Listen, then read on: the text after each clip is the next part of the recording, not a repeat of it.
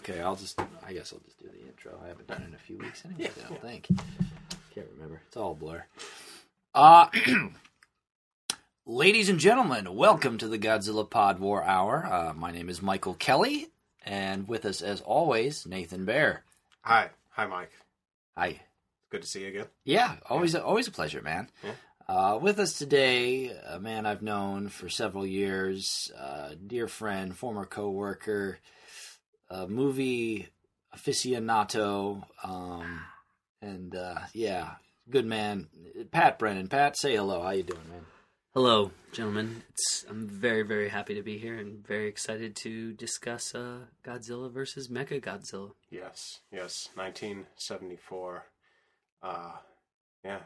Good year for movies. The Lone Wolf and Cub series from Toho had finally come to an end. So now Toho could finally put money where it belongs, in Godzilla. Yes. And, Indeed. I think the results are quite beautiful. The change is immediate, and the difference between this and Megalon is just like they look like two different decades that they were made in. Yeah. Where it's just like, They really, really do. It's interesting because I watched Godzilla versus Mechagodzilla and then went back and watched Megalon, and I gotta say, I was kind of, especially watching Mechagodzilla, I was very surprised. I was like, it's actually a pretty well-made film. Yeah. I'm after listening to previous episodes of just hand-wringing and, the wrinkled brows are audible during those episodes. So I was very surprised in a good way by what I saw. Definitely, I think this is a bring back to traditional Godzilla movies, probably something we haven't seen since, Monster Zero, right. Or You Destroy All Monsters, perhaps. A nice, good, deliciously pulpy script, It's bad, but it's good bad. Yeah. You don't, it's like a nice piece of greasy pizza. it's interesting because it's it's Yun Fukuda directing again, and he did the last couple. So it's really an excellent exercise in like, okay, what is the influence that a director really is having over the material as far as like, what can a director, as far as Herculean bounds of like trying to make something as good as possible, but if the budget isn't there, if the time isn't there, again, you've got the same guy telling, not the same story. I mean, a lot of the Godzilla films have incredibly similar plots, but like, Of course, yeah. This movie is a way more functional film, and you can definitely see that Toho's just sort of sat down and was like, look, if we want to continue making Godzilla movies, we can't keep using so much stock footage. We actually have to go out there and make a new movie. Yeah. And that's what they did with this one. Well, it's interesting, too, because it's the first... It's unlike previous Godzilla films, at least recently. It also seems one that's generally geared toward, people who kind of understand the concept of a plot and narrative. It's not a film for children. Yeah, absolutely, definitely more adult. Absolutely, and it works more with Mr. Fukuda, who did direct, as we've mentioned in previous episodes, crime thrillers. Kind of in the vein of a James Bond or or other such films. So definitely got a Bond feel. Yeah. So this fortunately brings that all together. The good, Godzilla structure where he's against a big bad foe. With the fact that the human characters are equally as interesting, and they themselves are in equal jeopardy. Right. It's a classic Sekizawa script where like the humans are impacting what the monsters are doing, right, and vice versa. Mm-hmm. Pat, it seemed like you had something. Well, to say, no, I mean, I don't know if I would go so far as to say the humans are as interesting as the monsters, but yeah, they have something to contribute. I would agree. Well, humble opinion, compared to the humans in Megalon, who you were hoping would get eaten, stepped on, trampled, killed. I would agree. I mean, the difference from this and Megalon is, guess what? There are humans in this one, and women. Yeah, this film appears to be filmed in the country of Japan. Sometime in the mid-'70s, as opposed to Megalon, which was some sort of bizarre, bleak deathscape purgatory with only like 3 people in it and a whole bunch of dead or dying trees. The movie is fucking horrifying. But no, there's actually, what do you know? There's Japanese people in this movie. Yeah. So, yeah. I truly haven't suffered the way you two have suffered. We suffer, but, it's a good hurt. good. It's a dry heat. We're loving masochists. I mean, we keep saying, I couldn't possibly watch another one, but we do. We keep going. This is actually very personal for me, speaking of masochism, because this was the first Godzilla film I ever saw. Oh, wow. I rented this with my friend Nick Gussie, who was previously on the show, circa 2001, 2002, just because I kept passing by it with the other Godzilla movies at our local video store, Power Video. And I just thought, I keep hearing about it. Everyone's got the toys, but nobody's ever seen the movie. I'm just going to rent this and Empire Strikes Back. So we watched this movie. With all the blood and the gore, I nearly lose my lunch. So after finishing it, we of course have to even ourselves out by watching Empire Strikes Back. Mm-hmm. With it's a cleansing double bill. Yeah, a very, very cleansing double bill. So, but even though I was kind of turned off by it, it was still there. Right. I had to see more. Like a splinter in the back of your mind, driving you mad. You mentioned a scar on your soul. Scar on your soul or your face. Or face, yes. You mentioned the blood. And yes. it is the bloodiest. It is the bloodiest Godzilla movie, even through all the all the films that came after it. By far. I mean, you've got what is the first beam fight in the series, where Godzilla launches his fire breath and Mechagodzilla tries to counterattack with its eye beams. The beams collide together over the oil refinery in their first fight. Blows them backwards. Godzilla goes into the bay, and he's obviously hurt, and there's just this fountain of blood that erupts, and it's just like, how much did he get hurt by that? Absolutely. Is his face cut open, or what's going on? Not to mention there are, if I remember correctly, two, how to describe it, two broken jaws, jaw rips. Broken, yeah. Anger is that was like gets the messed that, up. That was intense. That was intense really as the blood. disturbing as a 12-year-old. I should have thought, it's just a man in a rubber suit, but I was just like, okay. Well, that certainly said. It's really scale. It's really weird. Obviously it's desperation. Them just clearly just shoving in blood into this weird fantasy world that never had blood before. But yes, there was blood in other films, especially Gigan, and a little bit in Destroy All Monsters. But the point is, and a little bit in Godzilla Raids Again. But in this movie, it's like the blood from a lone wolf and cub movie. Yes. Godzilla gets hit in the side of the neck, and blood is jetting out of it. Yeah, the blood jet. The blood jet, and it's just it's the inconsistency with the level of violence. If I was a 10-year-old kid who had kind of grown up with these films, I would be really shocked if I saw this, and I would want to know what the hell was going on, because it's watching an episode of Care Bears where all of a sudden they get into a gunfight, and people getting their heads blown off. It's just we watch these movies for fantasy, escapism, and that sort of thing, and all of a sudden it turns into a Quentin Tarantino movie. I was gonna say it's a very early 70s kind of take. I almost, if I remember correctly, Martin Scorsese's Mean Streets ends with a blood jet. Yeah. And there's a blood jet in Godzilla versus Mechagodzilla. Yeah. So came out around the same time as well.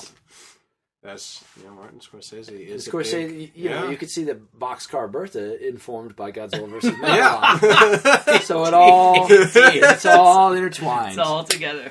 Jet Jaguar, David Carradine. Yeah. Did David Carradine play Jet Jaguar? Almost certainly not. But tangent that just ends, and there's nothing more to say there. Yeah. Oh, and this one actually has, unlike the last two movies, bankable, recognizable stars. We have Hiroshi Kozume, who you may remember as the scientist from Godzilla vs. Mothra, as well as the lesser of the two stupids in Godzilla Raids Again. So he's back as he's also in Ghidorah. in The same Ghidorah, character. Yeah.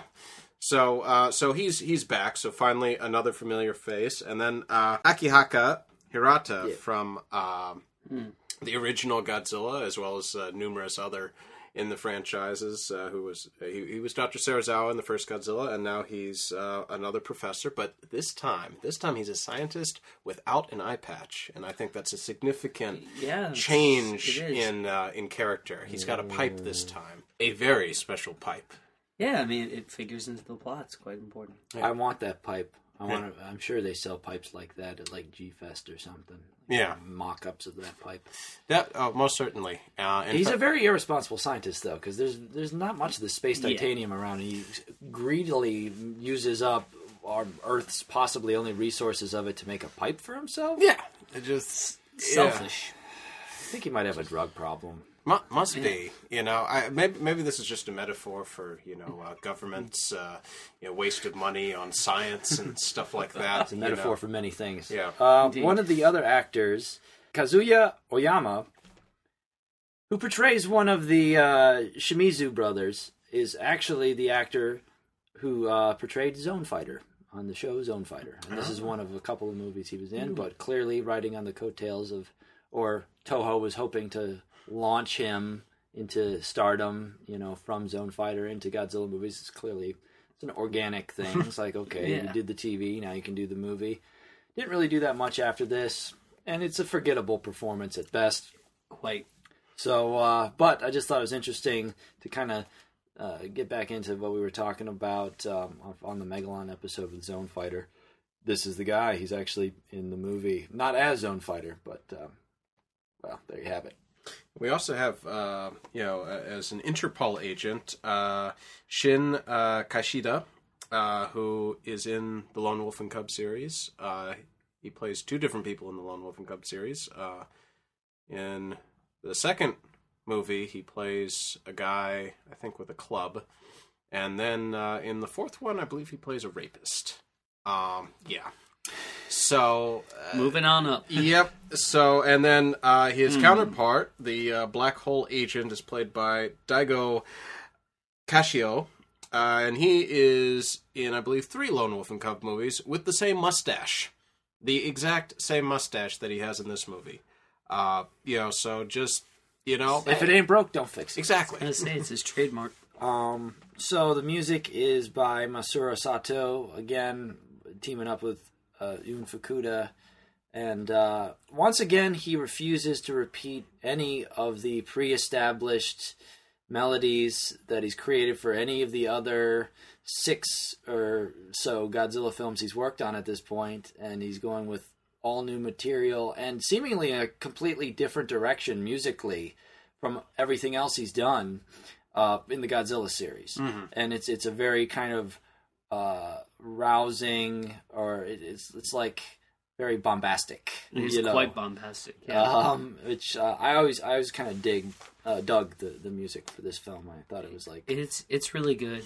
Like making a serious choice there, and like yes, this is happening. And the music, one of the main pieces of music in this film is called Godzilla vs. Anguirus, that they use towards the end, is played back again in its entirety in the movie Godzilla Final Wars. Because the director of that film, this is his favorite Godzilla film, and his favorite kaiju, King Caesar. Oh, King how about Caesar. That? Yeah. Maybe a little backstory on King Caesar. Please.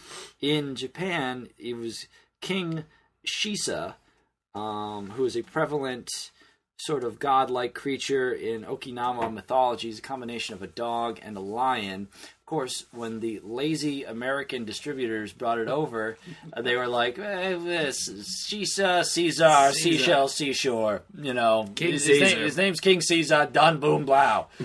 So that's how he became King Caesar. And then it should be known that Okinawa is, I guess, if you were to compare it to anything, is basically Japan's Scotland. There are different people with a different culture who were in 1879 officially annexed by the Japanese. So they do have their different rituals. And if you're familiar with the Karate Kid, that karate comes from Okinawa, not Japan proper.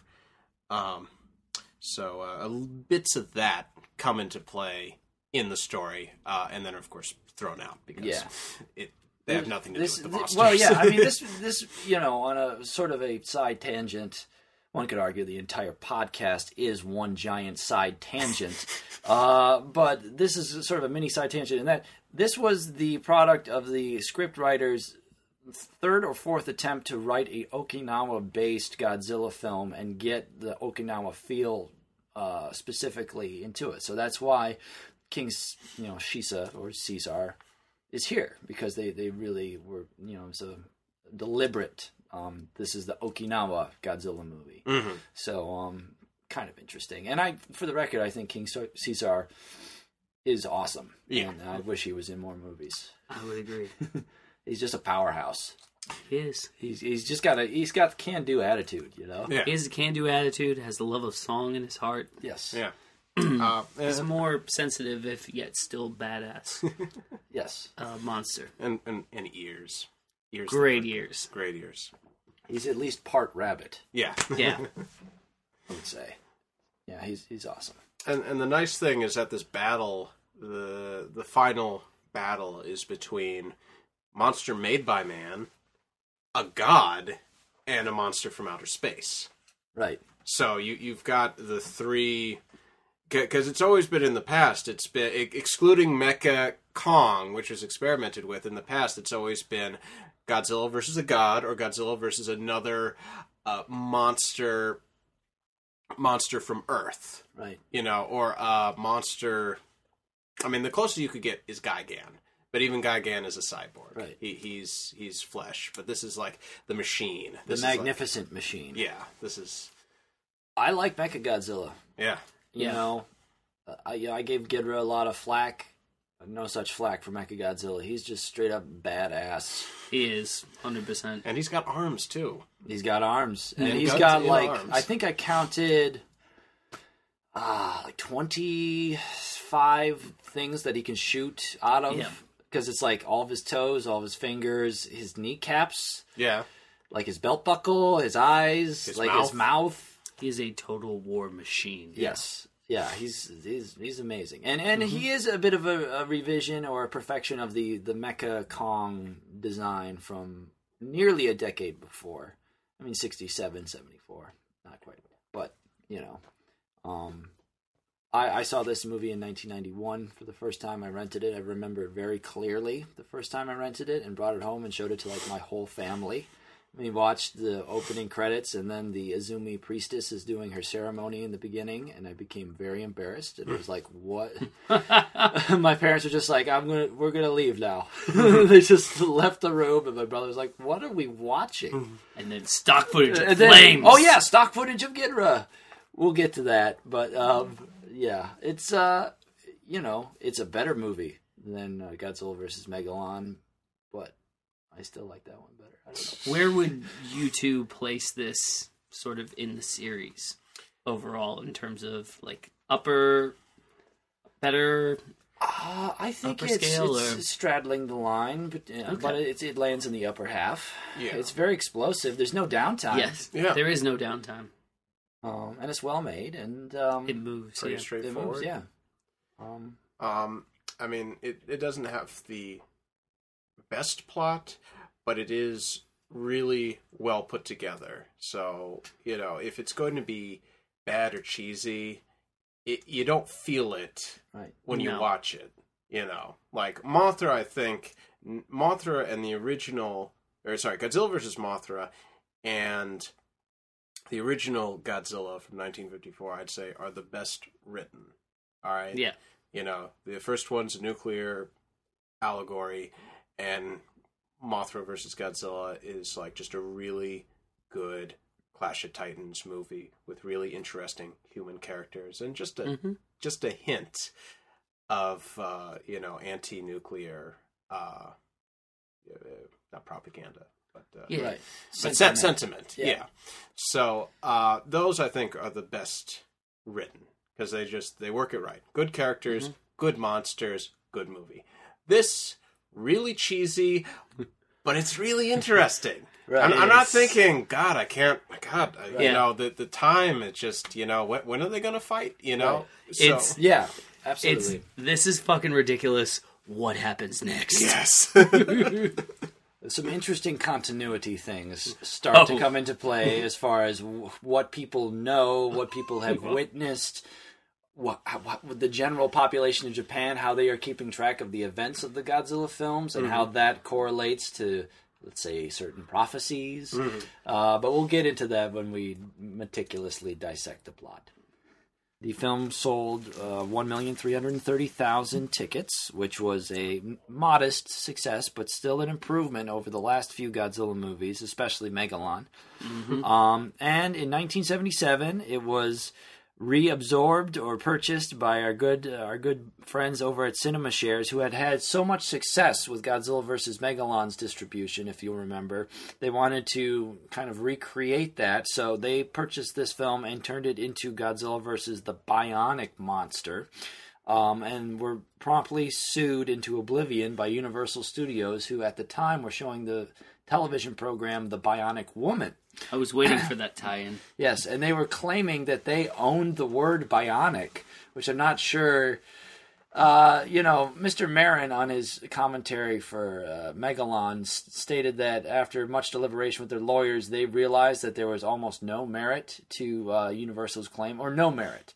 But it would have been so expensive to actually bring the case to court that it would have neutralized any profits that they actually would have made from the release of Godzilla vs. Mechagodzilla under any title. So they relinquished and they changed the film to Godzilla vs. the Cosmic Monster. But they had already made up several hundred bionic monster prints, which had to be either destroyed or locked away.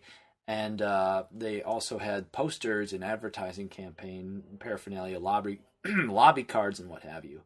And Mr. Marin, the head of Cinema Shares, believes that that's what led to this film and Godzilla vs. Gigan. He also tried to release Godzilla vs. Gigan as Godzilla of Monster Island, and neither of them did what Megalon did. So that's sort of the end of Cinema Shares' reign of terror on the Godzilla films there in the United States.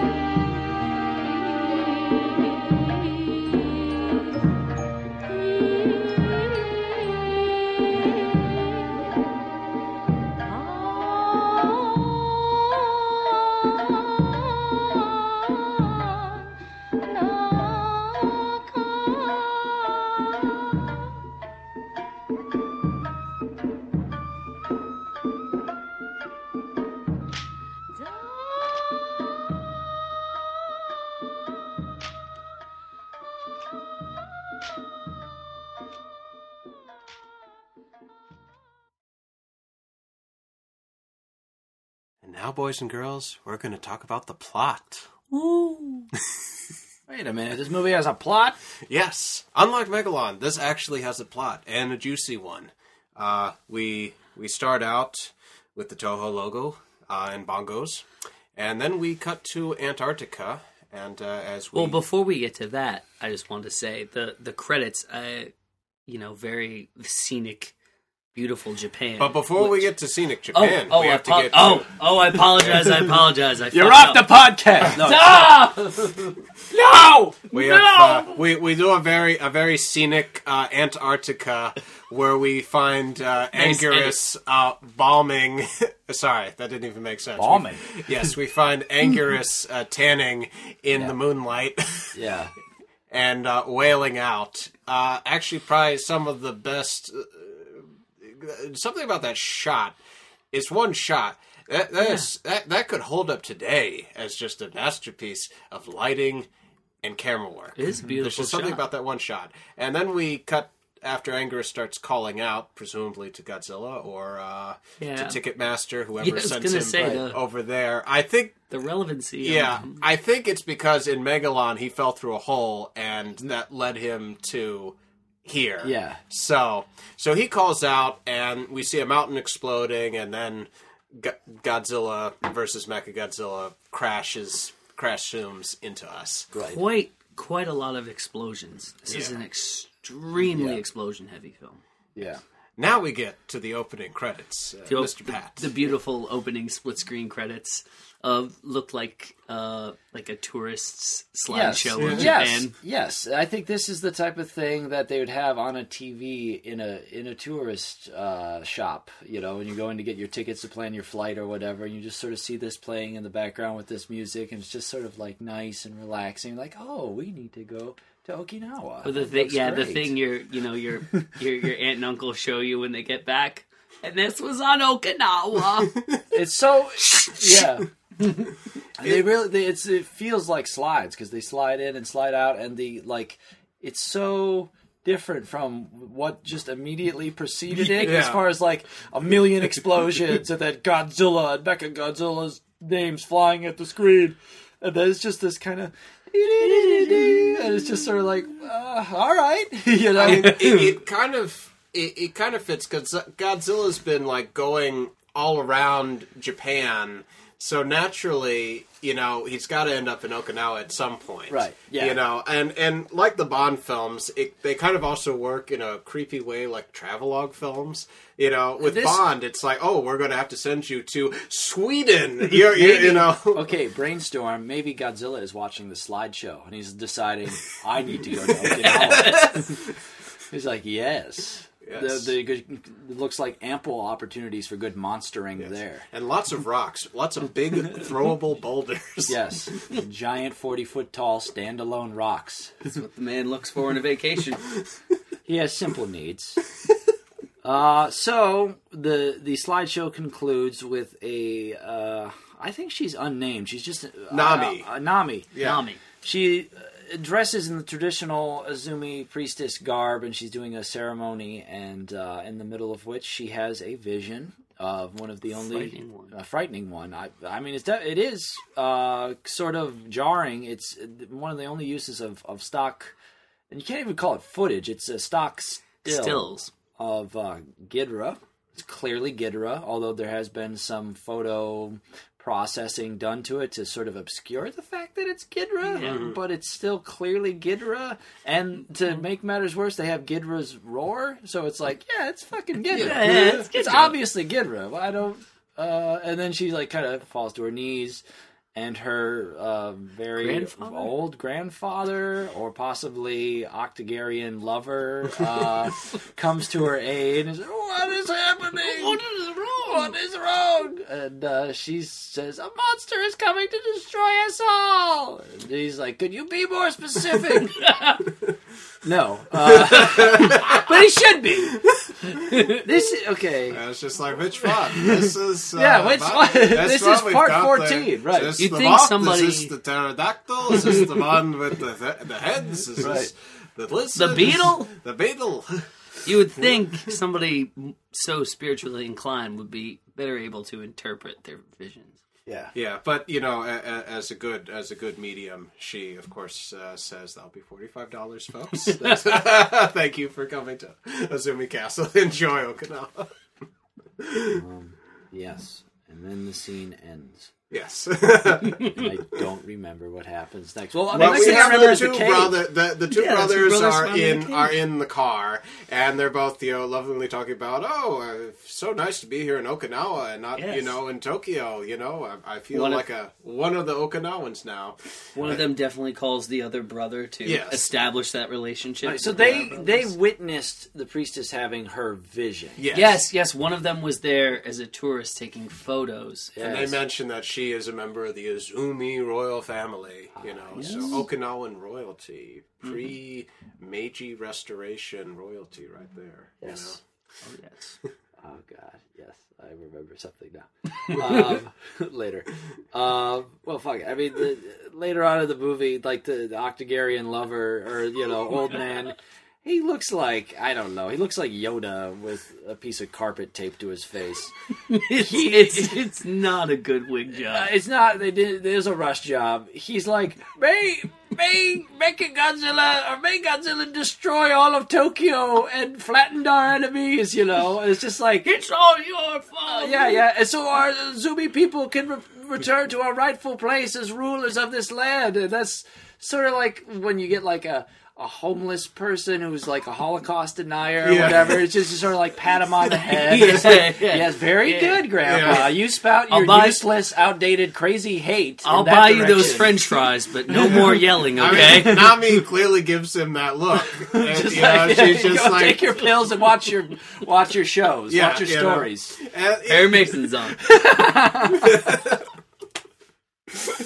So the one of the brothers goes into a cave, from which he finds a piece of Very shiny. a very shiny metal. Shiny Just is important in yes. this film. So now a normal person, say you and me, would see something shiny, say, "Oh, this is litter. We should probably throw this away so as not to ruin the natural environment of this very, very precious cave." That we've Right. just uncovered. Right. But instead, he picks it up. Meanwhile, brother number two, There's Zone Fighter, yeah, who's the one with longer hair. yeah. Oh, okay. So the other one is going as a construction worker, Kaizuki. Kazuki. So he goes to the construction site where he's told that they've uncovered a cave. So, which of course, caves being big news in Japan, the media is swarming on this already. Right. Instantaneously. Yeah. So they're trying to keep everybody back. And that's when, what's this? A female wanders up to the construction site. We haven't seen one of those since Gigan. Yes. I mean, Seiko is her name. And at first, Kazuki is like, what are you doing here? Go make me a sandwich. And then she's like, I'm an archaeologist. And he's like, oh, he's very confused. Mm-hmm. And there's sort of a kind of a clash there kind of going on there.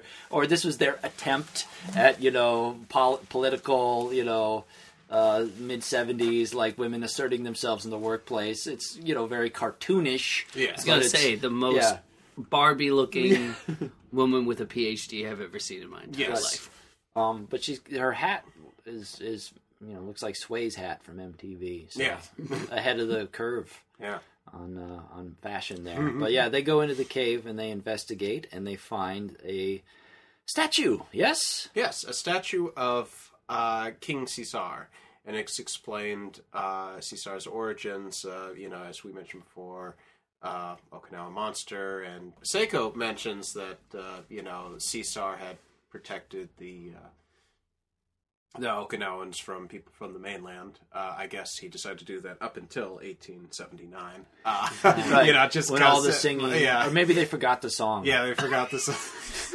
So, and then there's a prophecy on the wall that says, something about a mountain in the sky. Yeah. And when the sun rises in the west. When the red sun. When the red sun rises. When a black mountain forms in the sky, a monster will come to destroy the world. But then when the red sun rises in the west, two monsters will come to save it.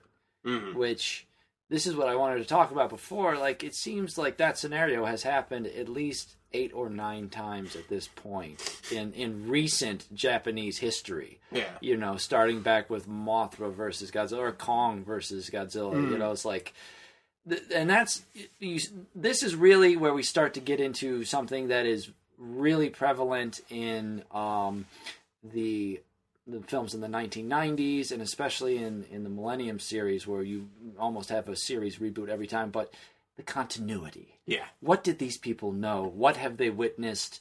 What events have actually happened in this universe? Because all that starts to get very kind of hazy, because, like, no mention is ever made of, oh, remember when, Space Hunter Nebula tried to take us over with Gigan and Ghidra, nothing. They're just like, they treat this as like giant monster coming to destroy us. What a strange and unique and interesting and new concept. Mm-hmm. So it's like that stuck out at like a sore thumb to me as a kid. Mm-hmm. So Seiko takes Caesar to her small archaeological institute of Okinawa, whatever. She starts writing her dissertation on this, and that is how I made my first... That's how I got my first government grant, blah, blah, blah. So we find a mysterious man with a mustache peering over her, assumably holding back strong sensual urges to sniff her hair. He's clearly well-versed in the art of seduction. Yes. You can tell because of the mustache. Yeah. But he is, of course, scared away by Shin Kaishida, who is sporting very, very nice sunglasses. He comes up behind her, looks through the door the same way the other guy was, and then we pan down to his ring. We don't know the significance of the ring. That reminded me of Italian horror movie. Suspiria? Well, it's like, it reminded me of a Gallo horror movie. It like turned into a Gallo movie for like 2 seconds. Yeah, where it's like, because like it goes down and there's a close shot on the ring and there's that terrible sound effect, which is actually a segue into the plane taking off. Yes. And it's very, very jarring. Yeah. It's a lot of kind of every cut like that, and they're used to transition from scene to scene to scene. They're like they're like a bad, cheap version of the match cut in Lawrence of Arabia. Yeah.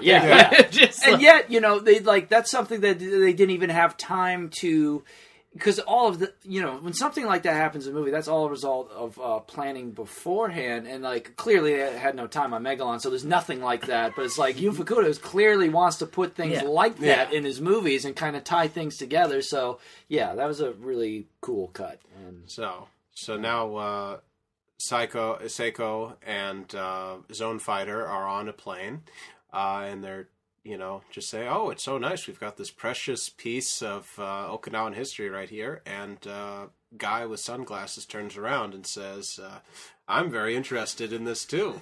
Don't be afraid, but I'm a reporter. Because like all reporters, I have long hair, no pen and paper in hand. I know I'm smoking is smoking. I know I may be dressed as a sex pervert, but I'm actually a reporter. If I find, if I get a good scoop, I'll make a lot of money. And then turns around and stops talking. And they both look at each other like, the fuck? Yeah.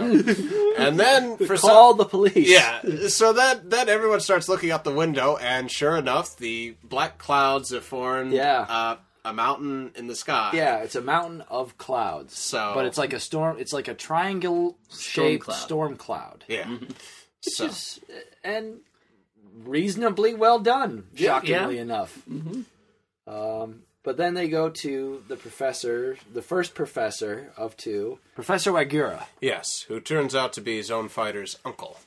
Yes. And when she says, "Why did you tease me?" he said, "I'm sorry. I just wanted to make fun of you." So, boys will be boys. So they do translating, and then they ask about the brother, and they say, oh, well, he went to Professor Miyajima because he's found a strange piece of metal in Hajusen Cave. So they cut to that professor and that lab, and, they're looking at the small piece of metal.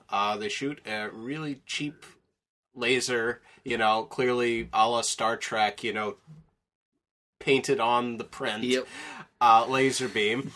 And Dr. Miyajima says, I am positive this is space titanium. Yeah, no joke. This is both in the English and Japanese version. Space titanium. It's great pulp nonsense. Yes. Just Yes. delivered with a complete straight face. So, Just like, what? yes. So, you mean it's space titanium? You mean it's from outer space? Yes. Yes. We go back to Zone Fighter at the first professor's place. Goon breaks through the door and tries to steal the King Caesar statue that has the inscription and is presumably the key to unlocking King Caesar. And this guy actually has a gun, like Yeah. a real gun with, Yeah. with bullets. Yeah, it's that not could kill people. not a roofie gun. Yeah. A gun. And the Zone Fighter and this guy fight, but the professor just sort of stands there. He gets the gun because the Zone Fighter knocks the gun out of the robber's hand or whatever. But the professor just kind of half-heartedly trains the gun on him, and I just kept waiting for him, like, just shoot this fucking guy. Like, what are you doing? Or shoot the gun up in the air to get him to stop fighting something. But he's just sort of like, I don't know what to do with this gun. It is It's so irritating. It's literally as though the fight breaks out and his character disappears from the scene completely. Yeah. Oh, you don't really It's give just a fuck like- about what the other guys do. Right. So I we're just mean- going to concentrate on this fight. At least pistol whip the guy in the base of the spine, So the Zone Fighter beats the guy up. He runs off. He walks down the street. Nobody's there. And then in the distance you see creepy guy with sunglasses. Creepy guy with sunglasses. So He's out there. he's out there. Cut from there to explosions. Yeah, Lots of explosions. Just a good deal of explosions. Coming out. And then this has always bugged me. This rock out of nowhere just kind of flies across the screen, and then it crashes, and then Godzilla comes out. All right, this is our first introduction to Godzilla. Once again, I'm making quotations in the air because I know you all can see me. Godzilla. So, so this rock hovers. As a kid, I thought the rock had Godzilla in it, Right. and that's how he came out. But I think it was just a really bad. I think it was just supposed to come really fast, and it just came out looking really slow. So anyway, flying rock It was a poor choice. falls. Godzilla, quotes again, comes out, and everyone is, oh, it's Godzilla. And different from, other Godzilla movies, the military does not immediately step in. The military is out of this picture. It's just like, look, we're sitting this tired. one out, There's nothing we could do. It's Okinawa. Yeah, so Godzilla comes around. Zone Fighter says he wants to, drive to his brother to see if he's okay. So Godzilla keeps going on his merry way, blows up a hotel. He knocks Looks like it down a physically. condo share. Which you Just haven't seen in a while, and the clear-cut differences between the suit acting and, of course, spoiler alert, it's not actually Godzilla. Yeah. But just you compare the way this Godzilla destroys this building with how, in Mothra vs. Godzilla, that Godzilla just sort of walks by the building and just kind of by his lumbering and gigantic nature accidentally destroys it because he's so big. No, this one is a focused effort. This is a workout for him. He's I'm going to punch this column, then I'm going to hit this here and tear it apart. It's totally different, totally different. So Godzilla, after blowing up this condo share, keeps walking when the ground suddenly shakes. He falls over, and out comes our cute and cuddly friend, Anguirus. Yes. Who is very mad, jumps at Godzilla. Godzilla kicks him down. We then crash cut to Zone Fighter in his bright orange car, Which- coincidentally like the one from Gigan. And I have to say, somewhat resembles the General Lee from Dukes of Hazzard. Yes. So, as he's generallying his way down the highway, he says, something's wrong. Anguirus shouldn't be fighting Godzilla. Yeah. Mm-hmm. So, Anguirus Them is couple Godzilla's boys. trusted friend. yeah. So, Anguirus jumps on Godzilla's shoulder, and for some reason, a piece of Godzilla's skin comes off, and there's shiny stuff underneath his skin. Where else have we seen shiny stuff? Yeah. The pieces are starting to come. They're coming together slowly. They're coming together gentlemen, slowly. but they are coming together. But not before this ass whooping. Can we talk about this ass whooping? Man. I mean, Anguirus really, he starts off the series in Raids Again, where he gets one of the most devastating monster shutdowns ever put to film. And then this is his last appearance until Final Wars, where he had to take 30 years off to, I think, heal up from this. Because, the Godzilla takes, like, rips off his jaw and kicks him in the face and, like, breaks his neck and, like... There's blood shooting out, and he's like, he basically kills it. Like, he fucks him up so bad that it, like, changes his roar. It sounds like his voice box has been hit with, like, an aluminum baseball bat. And when rewatching this, even though I've seen this a good, 30 plus times, it's like, why didn't he just kill him? Right. Just put him out of his misery. Just kill him. Yeah. It's more cruel to leave him alive after doing that to him. And Anguirus crawls back into his whole, I've been a bad boy. And... Retaking on his burrowing abilities, because it was supposed to be Baragon originally. That's some insider scoop stuff there. That's why all of a sudden Anguirus can burrow in this movie. Because the Baragon suit had been so heavily modified on Ultraman that it was just a useless, heap of rags at this point. So that's the first, something ain't right here. Yeah, something's wrong. Godzilla hasn't, beaten up Anguirus in a good, been some time. 15 20 years. Yeah. So, this is odd. This is not the Godzilla we know and love, Yeah.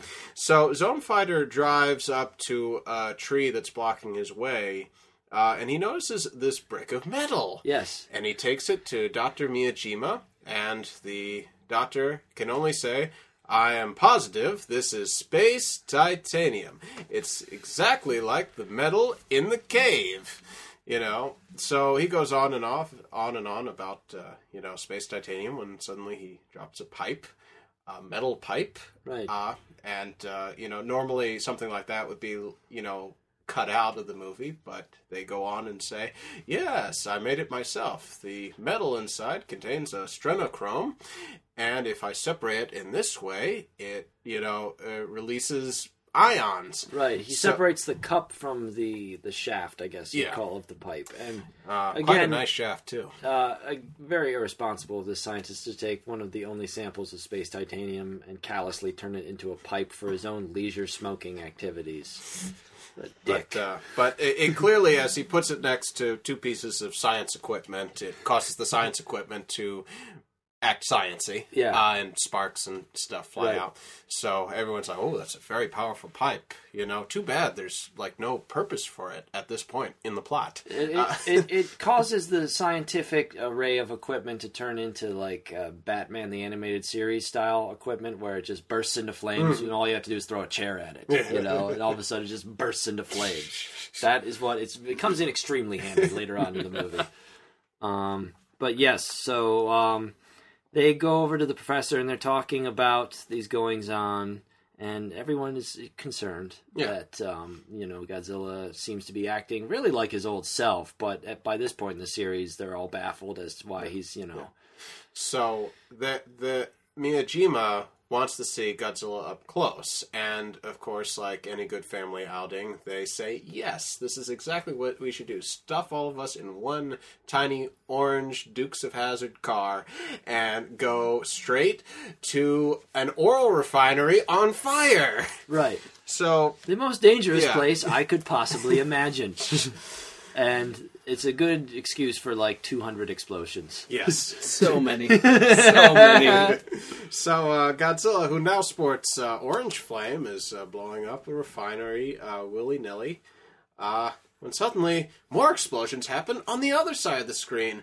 And suddenly... Godzilla appears! Exactly. The real Godzilla. The real Godzilla. This time. Two Godzillas? What does it mean? Well, after Godzilla comes out and starts shooting his breath and beating up this other Godzilla, it's, aha, I know it. The other one is a cyborg. You could call it a Mechagodzilla. That's right. So Godzilla starts to tear off bits of the imposter's skin, And we cut to an evil lair. A good, juicy, evil lair with a bad guy who's sporting a silver uniform, shiny uniform with electric stuff going on next to him, and he's got shiny face makeup, and he's got bourbon in a glass. This is a bad guy. So they're watching this fight from the safety of their. They don't seem to be... Oh, the bad guys fight, yeah. Continue, sorry. So he's like, you found us out, Godzilla, but you're mistaken if you think you're going to beat Mechagodzilla. Well, no match for him. So he flips a few switches, and dun, dun, dun. Cool bongo music starts playing. Does it ever? The imposter Godzilla's skin melts off, and we see... Mechagodzilla. It's star wipes. It's like it's like it's sparkle wipes. It looks like a effect from like Saturday Night Live special musical guest. Where it's just like sparkles. Mechagodzilla. It's amazing. Yeah. So we see all his array of weapons. He's got missiles on his fingers, missiles on his knees, missiles on his toes. Just missiles everywhere. So, and that, with bongo music. So the guy switches another button, and Mechagodzilla starts shooting his laser beam at Godzilla. Yeah, and really, they go at it for a bit, but they don't actually physically fight that much. It's more just an exchange of volleys of different weapons. And like I said before, it climaxes with that beam fight where they shoot their breath, or Mechagodzilla shoots his eye beam, Godzilla shoots his atomic breath, and there's a Gigantor-sized explosion. Everyone, including all the human characters, are blown backwards, and they kind of have to get up. And the editing is really dynamic in this sequence, and you can see, like, Pat mentioned there's so many explosions in this movie, and this has had to have been really cutting edge at the time. The quickness of the rapid fire nature of the edits and the explosions, because it still holds up today. It's like you're watching it today and you're like, oh, you take it easy, back off a little bit on the explosions. This is overkill, in 2014. So yeah, it must have been nuts to watch it back then. Yeah. But yeah, then the plot continues to lurch forward. Yeah. So Mechagodzilla. So Godzilla, as we mentioned previously, he starts. He falls into the water and just blood. Rises just up. Huge geyser. And then Mechagodzilla seems to also be damaged. And the chief reluctantly goes, all right, bring Mechagodzilla back to our evil lair. And so they... For repairs. Yeah, so... bring it back for repairs. Yeah. Take him to the auto shop. So... we need to get some suspension work done on Mechagodzilla. So he flies back. Oh yeah, he can fly, too. He can fly. Yeah. He can fly. That's pretty great. He can talk. He can sing. No, he can't. No. I could go forward with the Planet of the Apes, the musical stuff. We don't have time for it. So, yeah. So he flies back.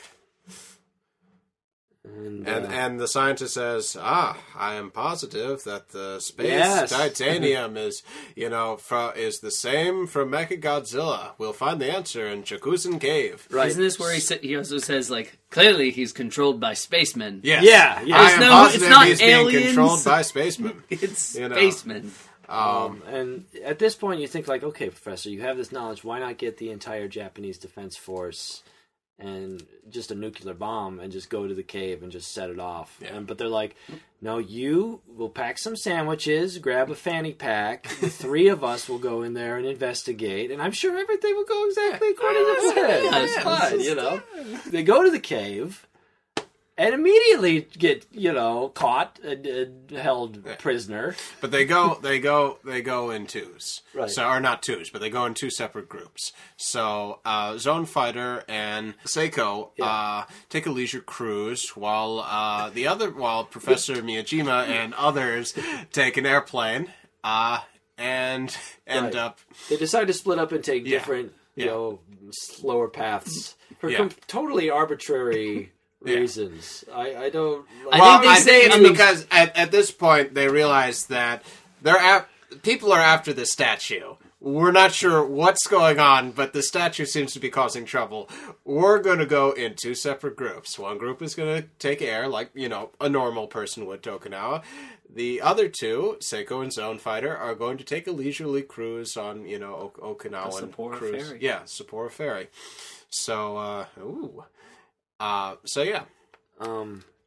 And I believe they say at one point they're like, foolish spacemen, we fooled them. They'll never find us here. Little do they know. Little do they know. They underestimate the power of these particular spacemen. So, yeah. So they go to... so they're on the cruise. And in the middle of the night, Mustache Man comes in to the room and takes the statue. Zone Fighter chases him down. Actually, no, before that, he gets in... The Mustache Man gets injured. His face mutates into a green gorilla. Yes, he looks... Half a green gorilla. Yeah, half a green gorilla. Half a green gorilla. The aliens in this movie look like Planet of the Apes makeup, except green. Yeah. That's it. I think that was the instructions from the production designer. Like, have you seen Planet of the Apes? Do that makeup, except green. No one will ever know. And we'll use the Lon Chaney Jr. Wolfman transformation technique from 1932. Indeed. Or 1941, whatever the Wolfman There are came some out. hilarious freeze frame transformations. Yeah. So he runs out, going out of the room. Gun still in hand. Or no, he doesn't have the gun. So Zone Fighter is chasing him around with the gun. Mustache Gorilla Man has disappeared. They're on the I guess the poop deck of the ship at night or early morning. It's terrible day for night. It's really bad day for night. It's terrible day for night. They're going there. It's like partly cloudy. I know. So in the middle of night, those people sunbathing on the deck. Hey, you guys don't mind if we shoot here, do you? Yeah. It's like you're ruining the illusion. This is nighttime. So Mustache Gorilla jumps on him, takes the gun away, has the statue. He points to him, to basically go to the side of the ship. I'm going to then shoot you, and you will fall into the water, and no one will ever know. Unfortunately, another gun appears and shoots Ape Man with the statue, and they both fall lovingly into the water. Who shot him? I don't know, but suddenly, Seiko comes running to Zone Fighter's aid. She says, what happened? Oh, I don't know. I think he was shot. And then guy with sunglasses appears. And he says, you guys should be safe, a night like this is for love, or something like that. I'm going to go back to getting my tan on the poop deck. I mean, my tan, because it's daytime.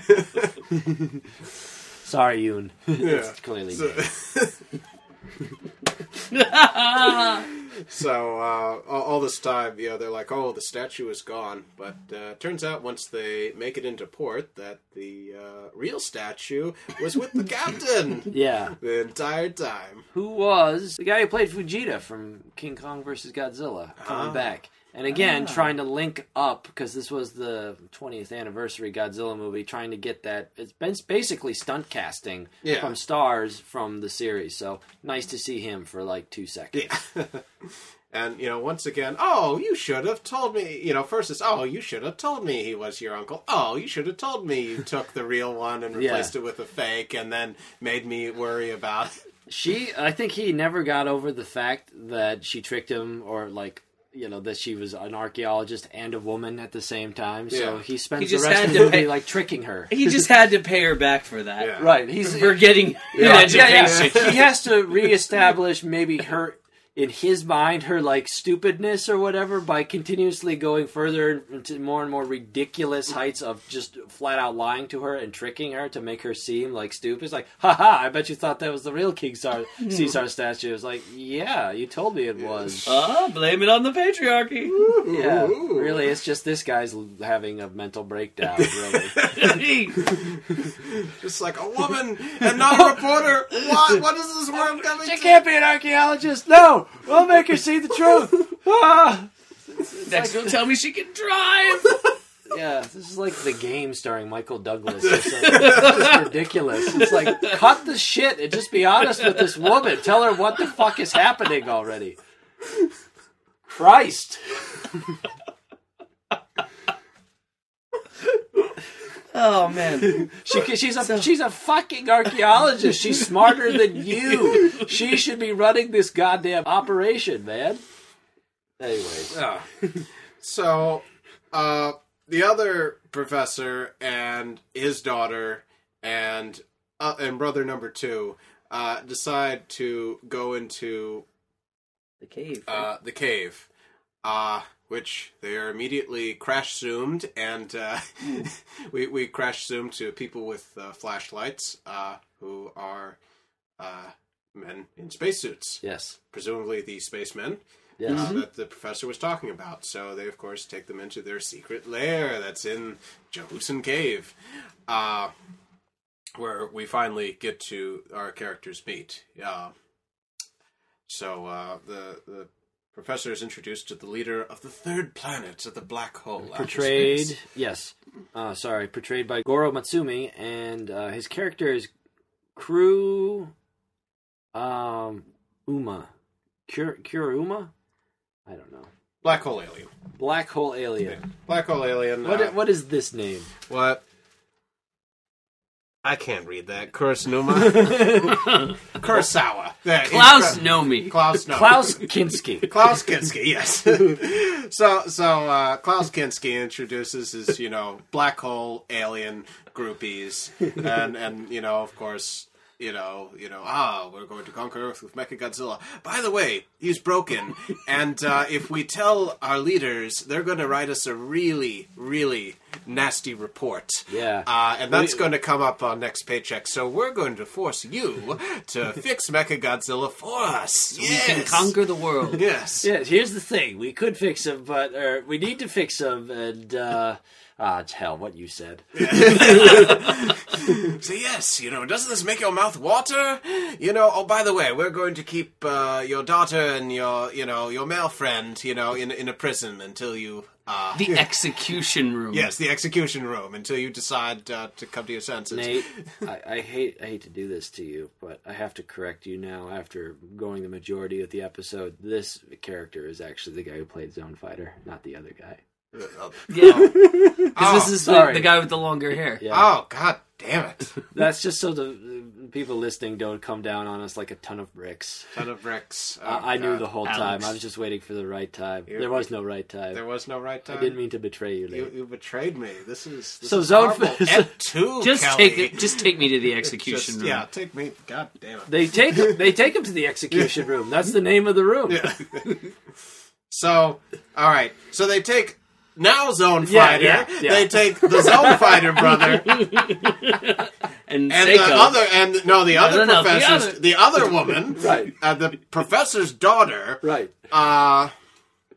The professor who isn't the uncle's daughter, to the prison room, and course, the pipe professor says, "All right, fine, I'll fix them. Do whatever you want, but just keep them alive." So, Miyajima is that professor. Yes. I have to say, He could've daughter's just said- life or planet Earth, because if he doesn't help, they're fucked. yeah, Mechagodzilla's fucked. Yeah. Right? They have But no he's plan. I don't really like this old dirt ball anyway, but I care about my daughter, Right. so... The bottom line is they can't take over Earth with 15 green monkey men. Yeah. They're not one tank done. I kind of expect Spock to just pop out and say, Miyajima, the needs of the many weigh the needs of the few. I'm not in this movie, but I had to say that. Okay, keep rolling. Buy my single Bilbo Baggins.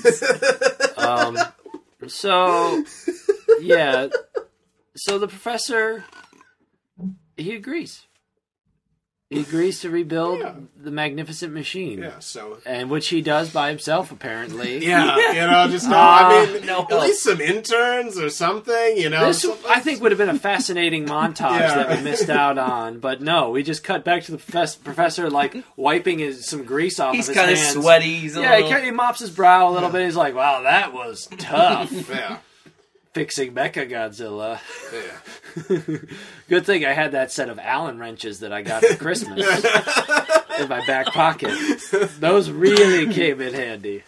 So Seiko and not now Zone Fighter are waiting around for they don't know what's going to happen, so they decide to go into the cave where Crash Zoom again. They find the pipe. Yeah, they find the pipe and crash zoom into another bad guy with a flashlight. Well, I really wanted to be specific about the shot where they find the pipe because clearly this is a one-of-a-kind pipe. It's made out of space titanium, but still, even though he showed him the pipe earlier, in 10 minutes earlier or whatever, they still have to turn the pipe over and see the professor's initials. That's right.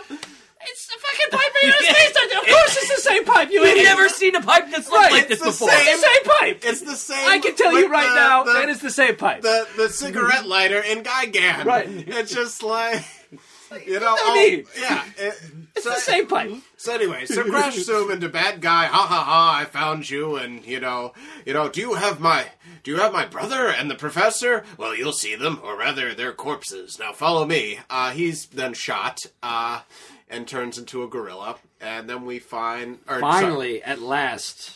The man with the sunglasses, sunglasses reveals wearing himself. them in a dark cave. Yeah, and still a good shot. Yeah, he just like in Scarface. Right. The guy wearing sunglasses in the middle of the night. Or actor Tommy Wiseau. He wears sunglasses where there's almost no light. This man reveals himself to be Nambara. An Interpol agent. Which is very interesting, because Interpol, the international police organization, according to Wikipedia, is not allowed to make arrests.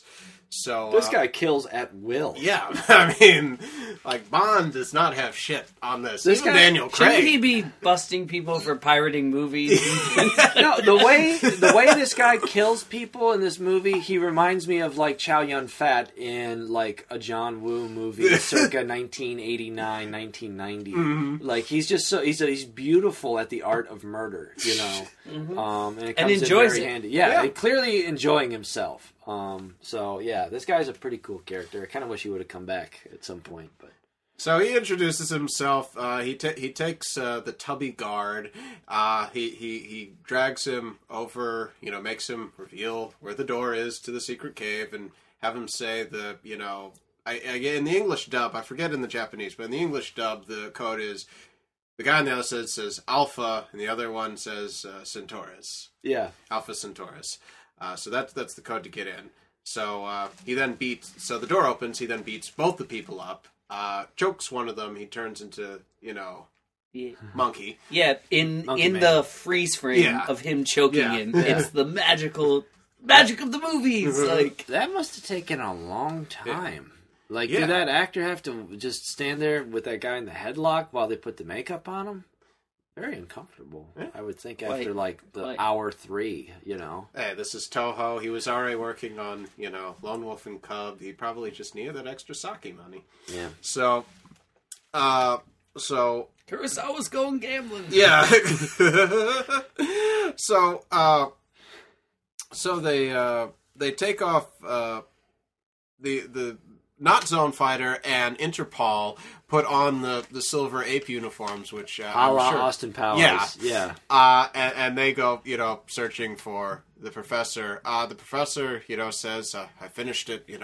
Where's my daughter and the friend?"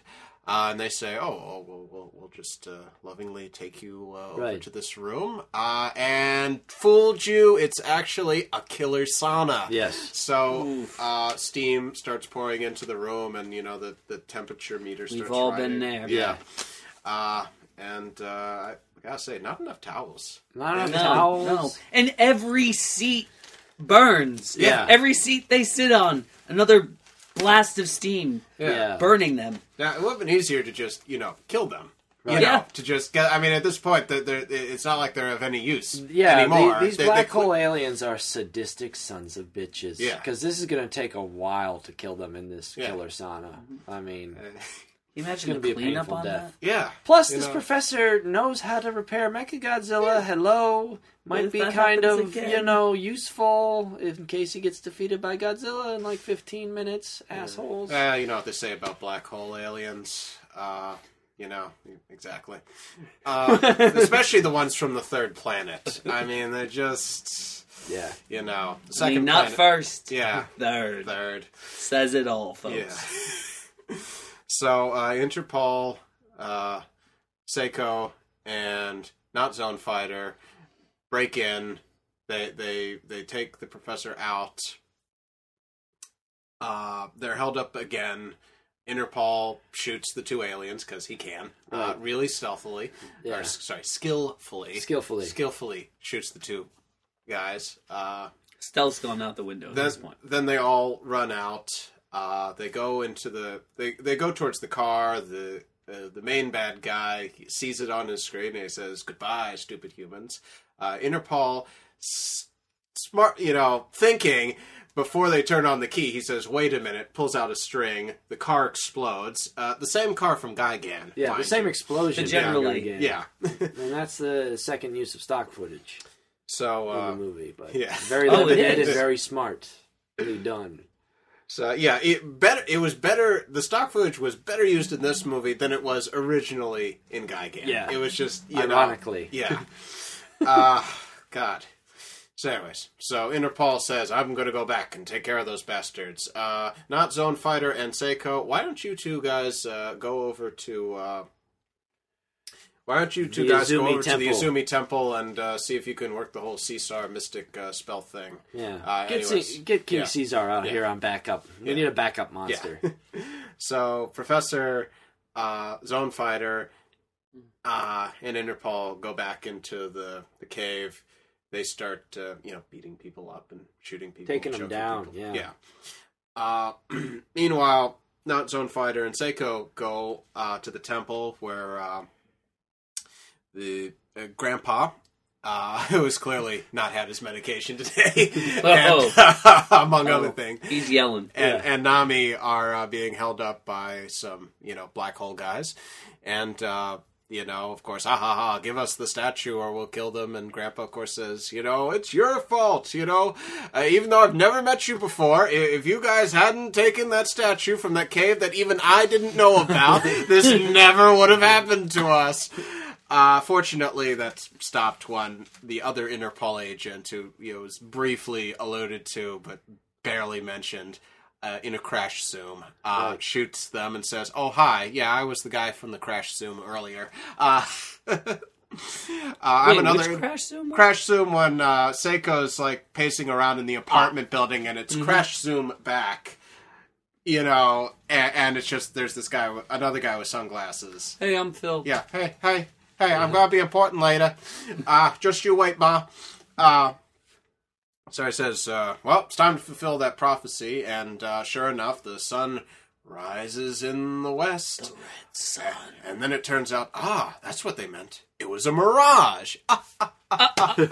Sun rising in the west, because when the other sun was going down and there was mist on the other side, it created the illusion that the sun was rising. Of course. Oh, how we laughed. So it's time to activate Caesar. Yeah.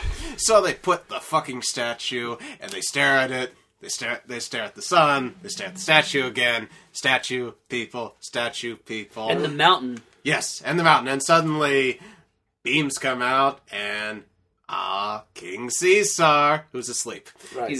He's asleep. So sleeping one off. So So, cut back to the evil lair. It's Chief. They've freed King Caesar. So the Chief reluctantly says, "Oh, I guess we'll have to kill him." So he now, for some reason, can just talk to Mechagodzilla. It's just like, okay, using our human clock, we're going to now say, all right, now we're going to launch Mechagodzilla. So they launch Mechagodzilla. Mechagodzilla very slowly starts walking over to King Caesar, giving the humans enough time to have the Azumi princess sing the King Caesar, please wake up now and start monstering things song. Yes. I think that's probably the best part about this, and even Mothra versus Godzilla, is when you have to have when a musical number, it's a non-musical, but a musical number is key to the plot.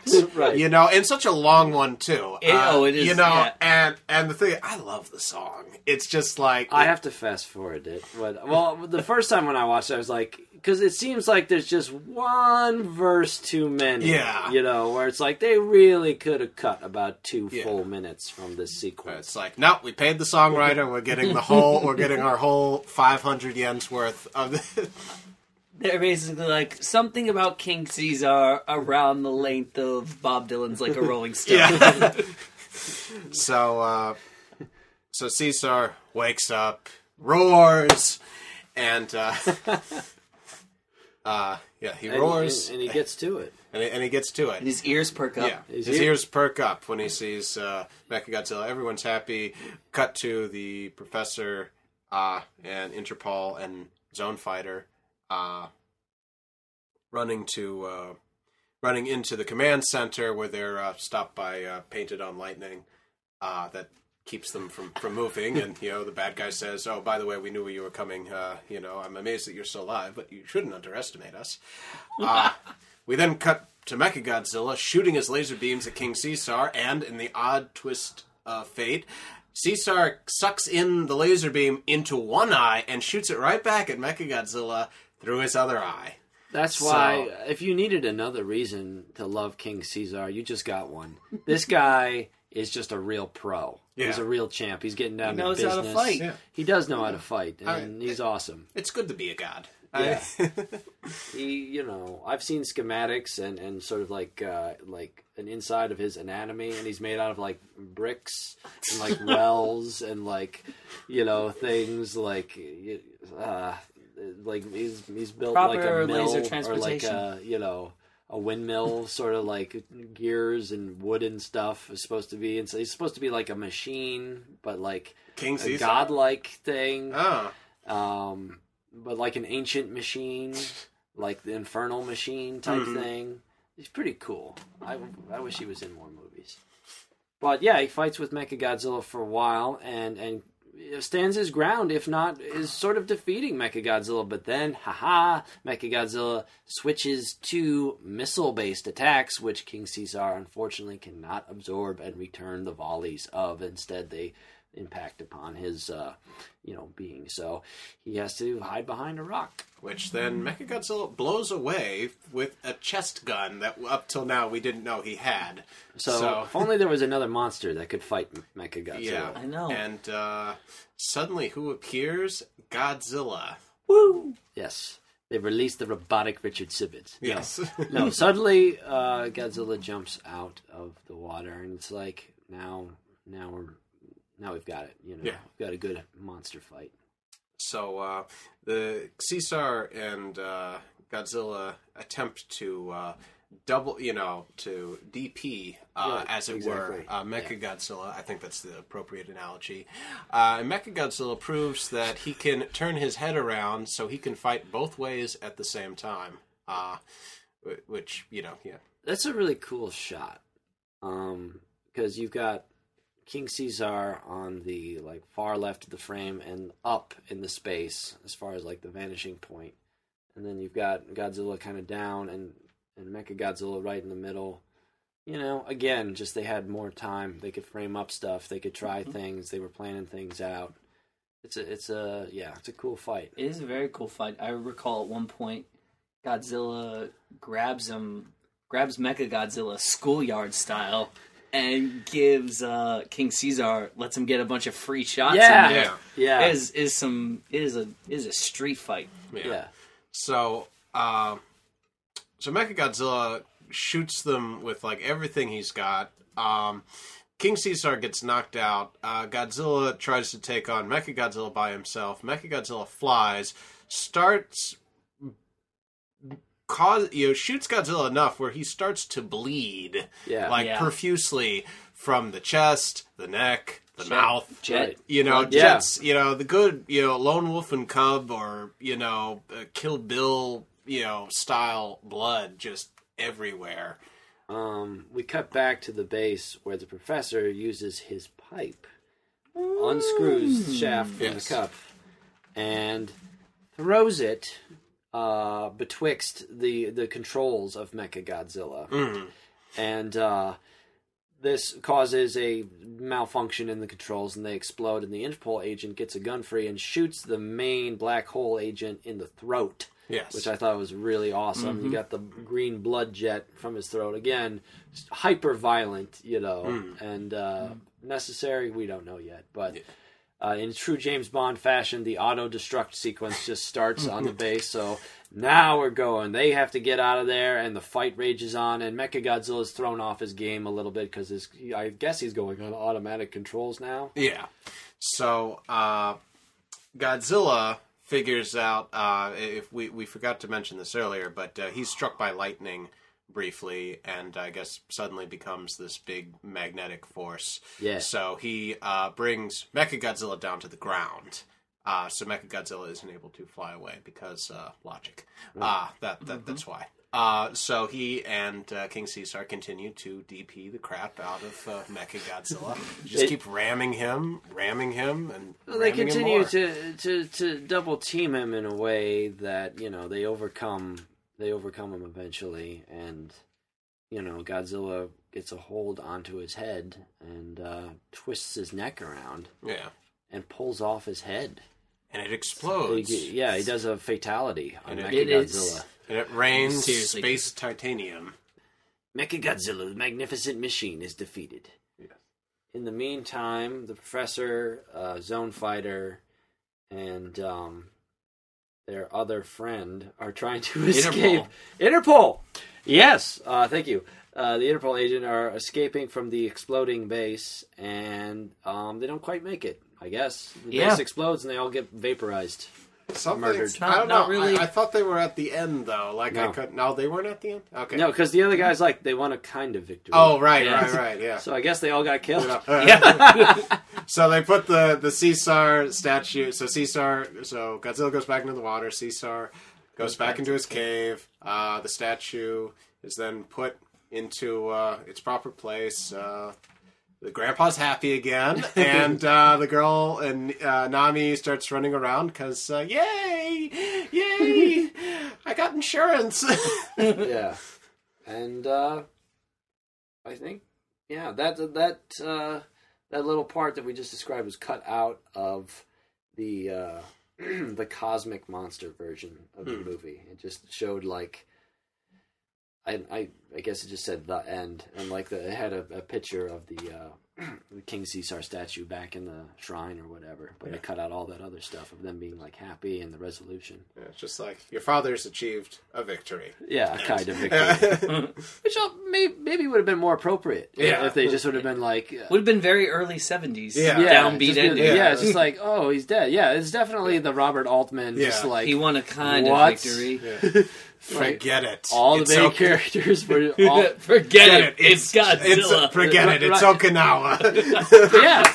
No, it's really brutal because it's you're really pulling for this professor, the Interpol guy, and Zone Fighter, and they just get taken out, and it's just Jesus, there's some stakes in this movie, pretty great. Yeah. And the explosion of the base is fucking ridiculous as far as the editing of the sound effects, and it's just it sounds great. like 200 explosion sound effects in 20 seconds. I mean, it's it's ridiculous. I think this is a really good film. This is also, I had the VHS for years, but it wasn't until the DVD came out. I was coincidentally taking a film class in high school, and I really couldn't understand the concept of widescreen. Even though it sounds really simple, I really just couldn't understand the difference between pan and scan and widescreen until I bought this DVD, and it was in widescreen.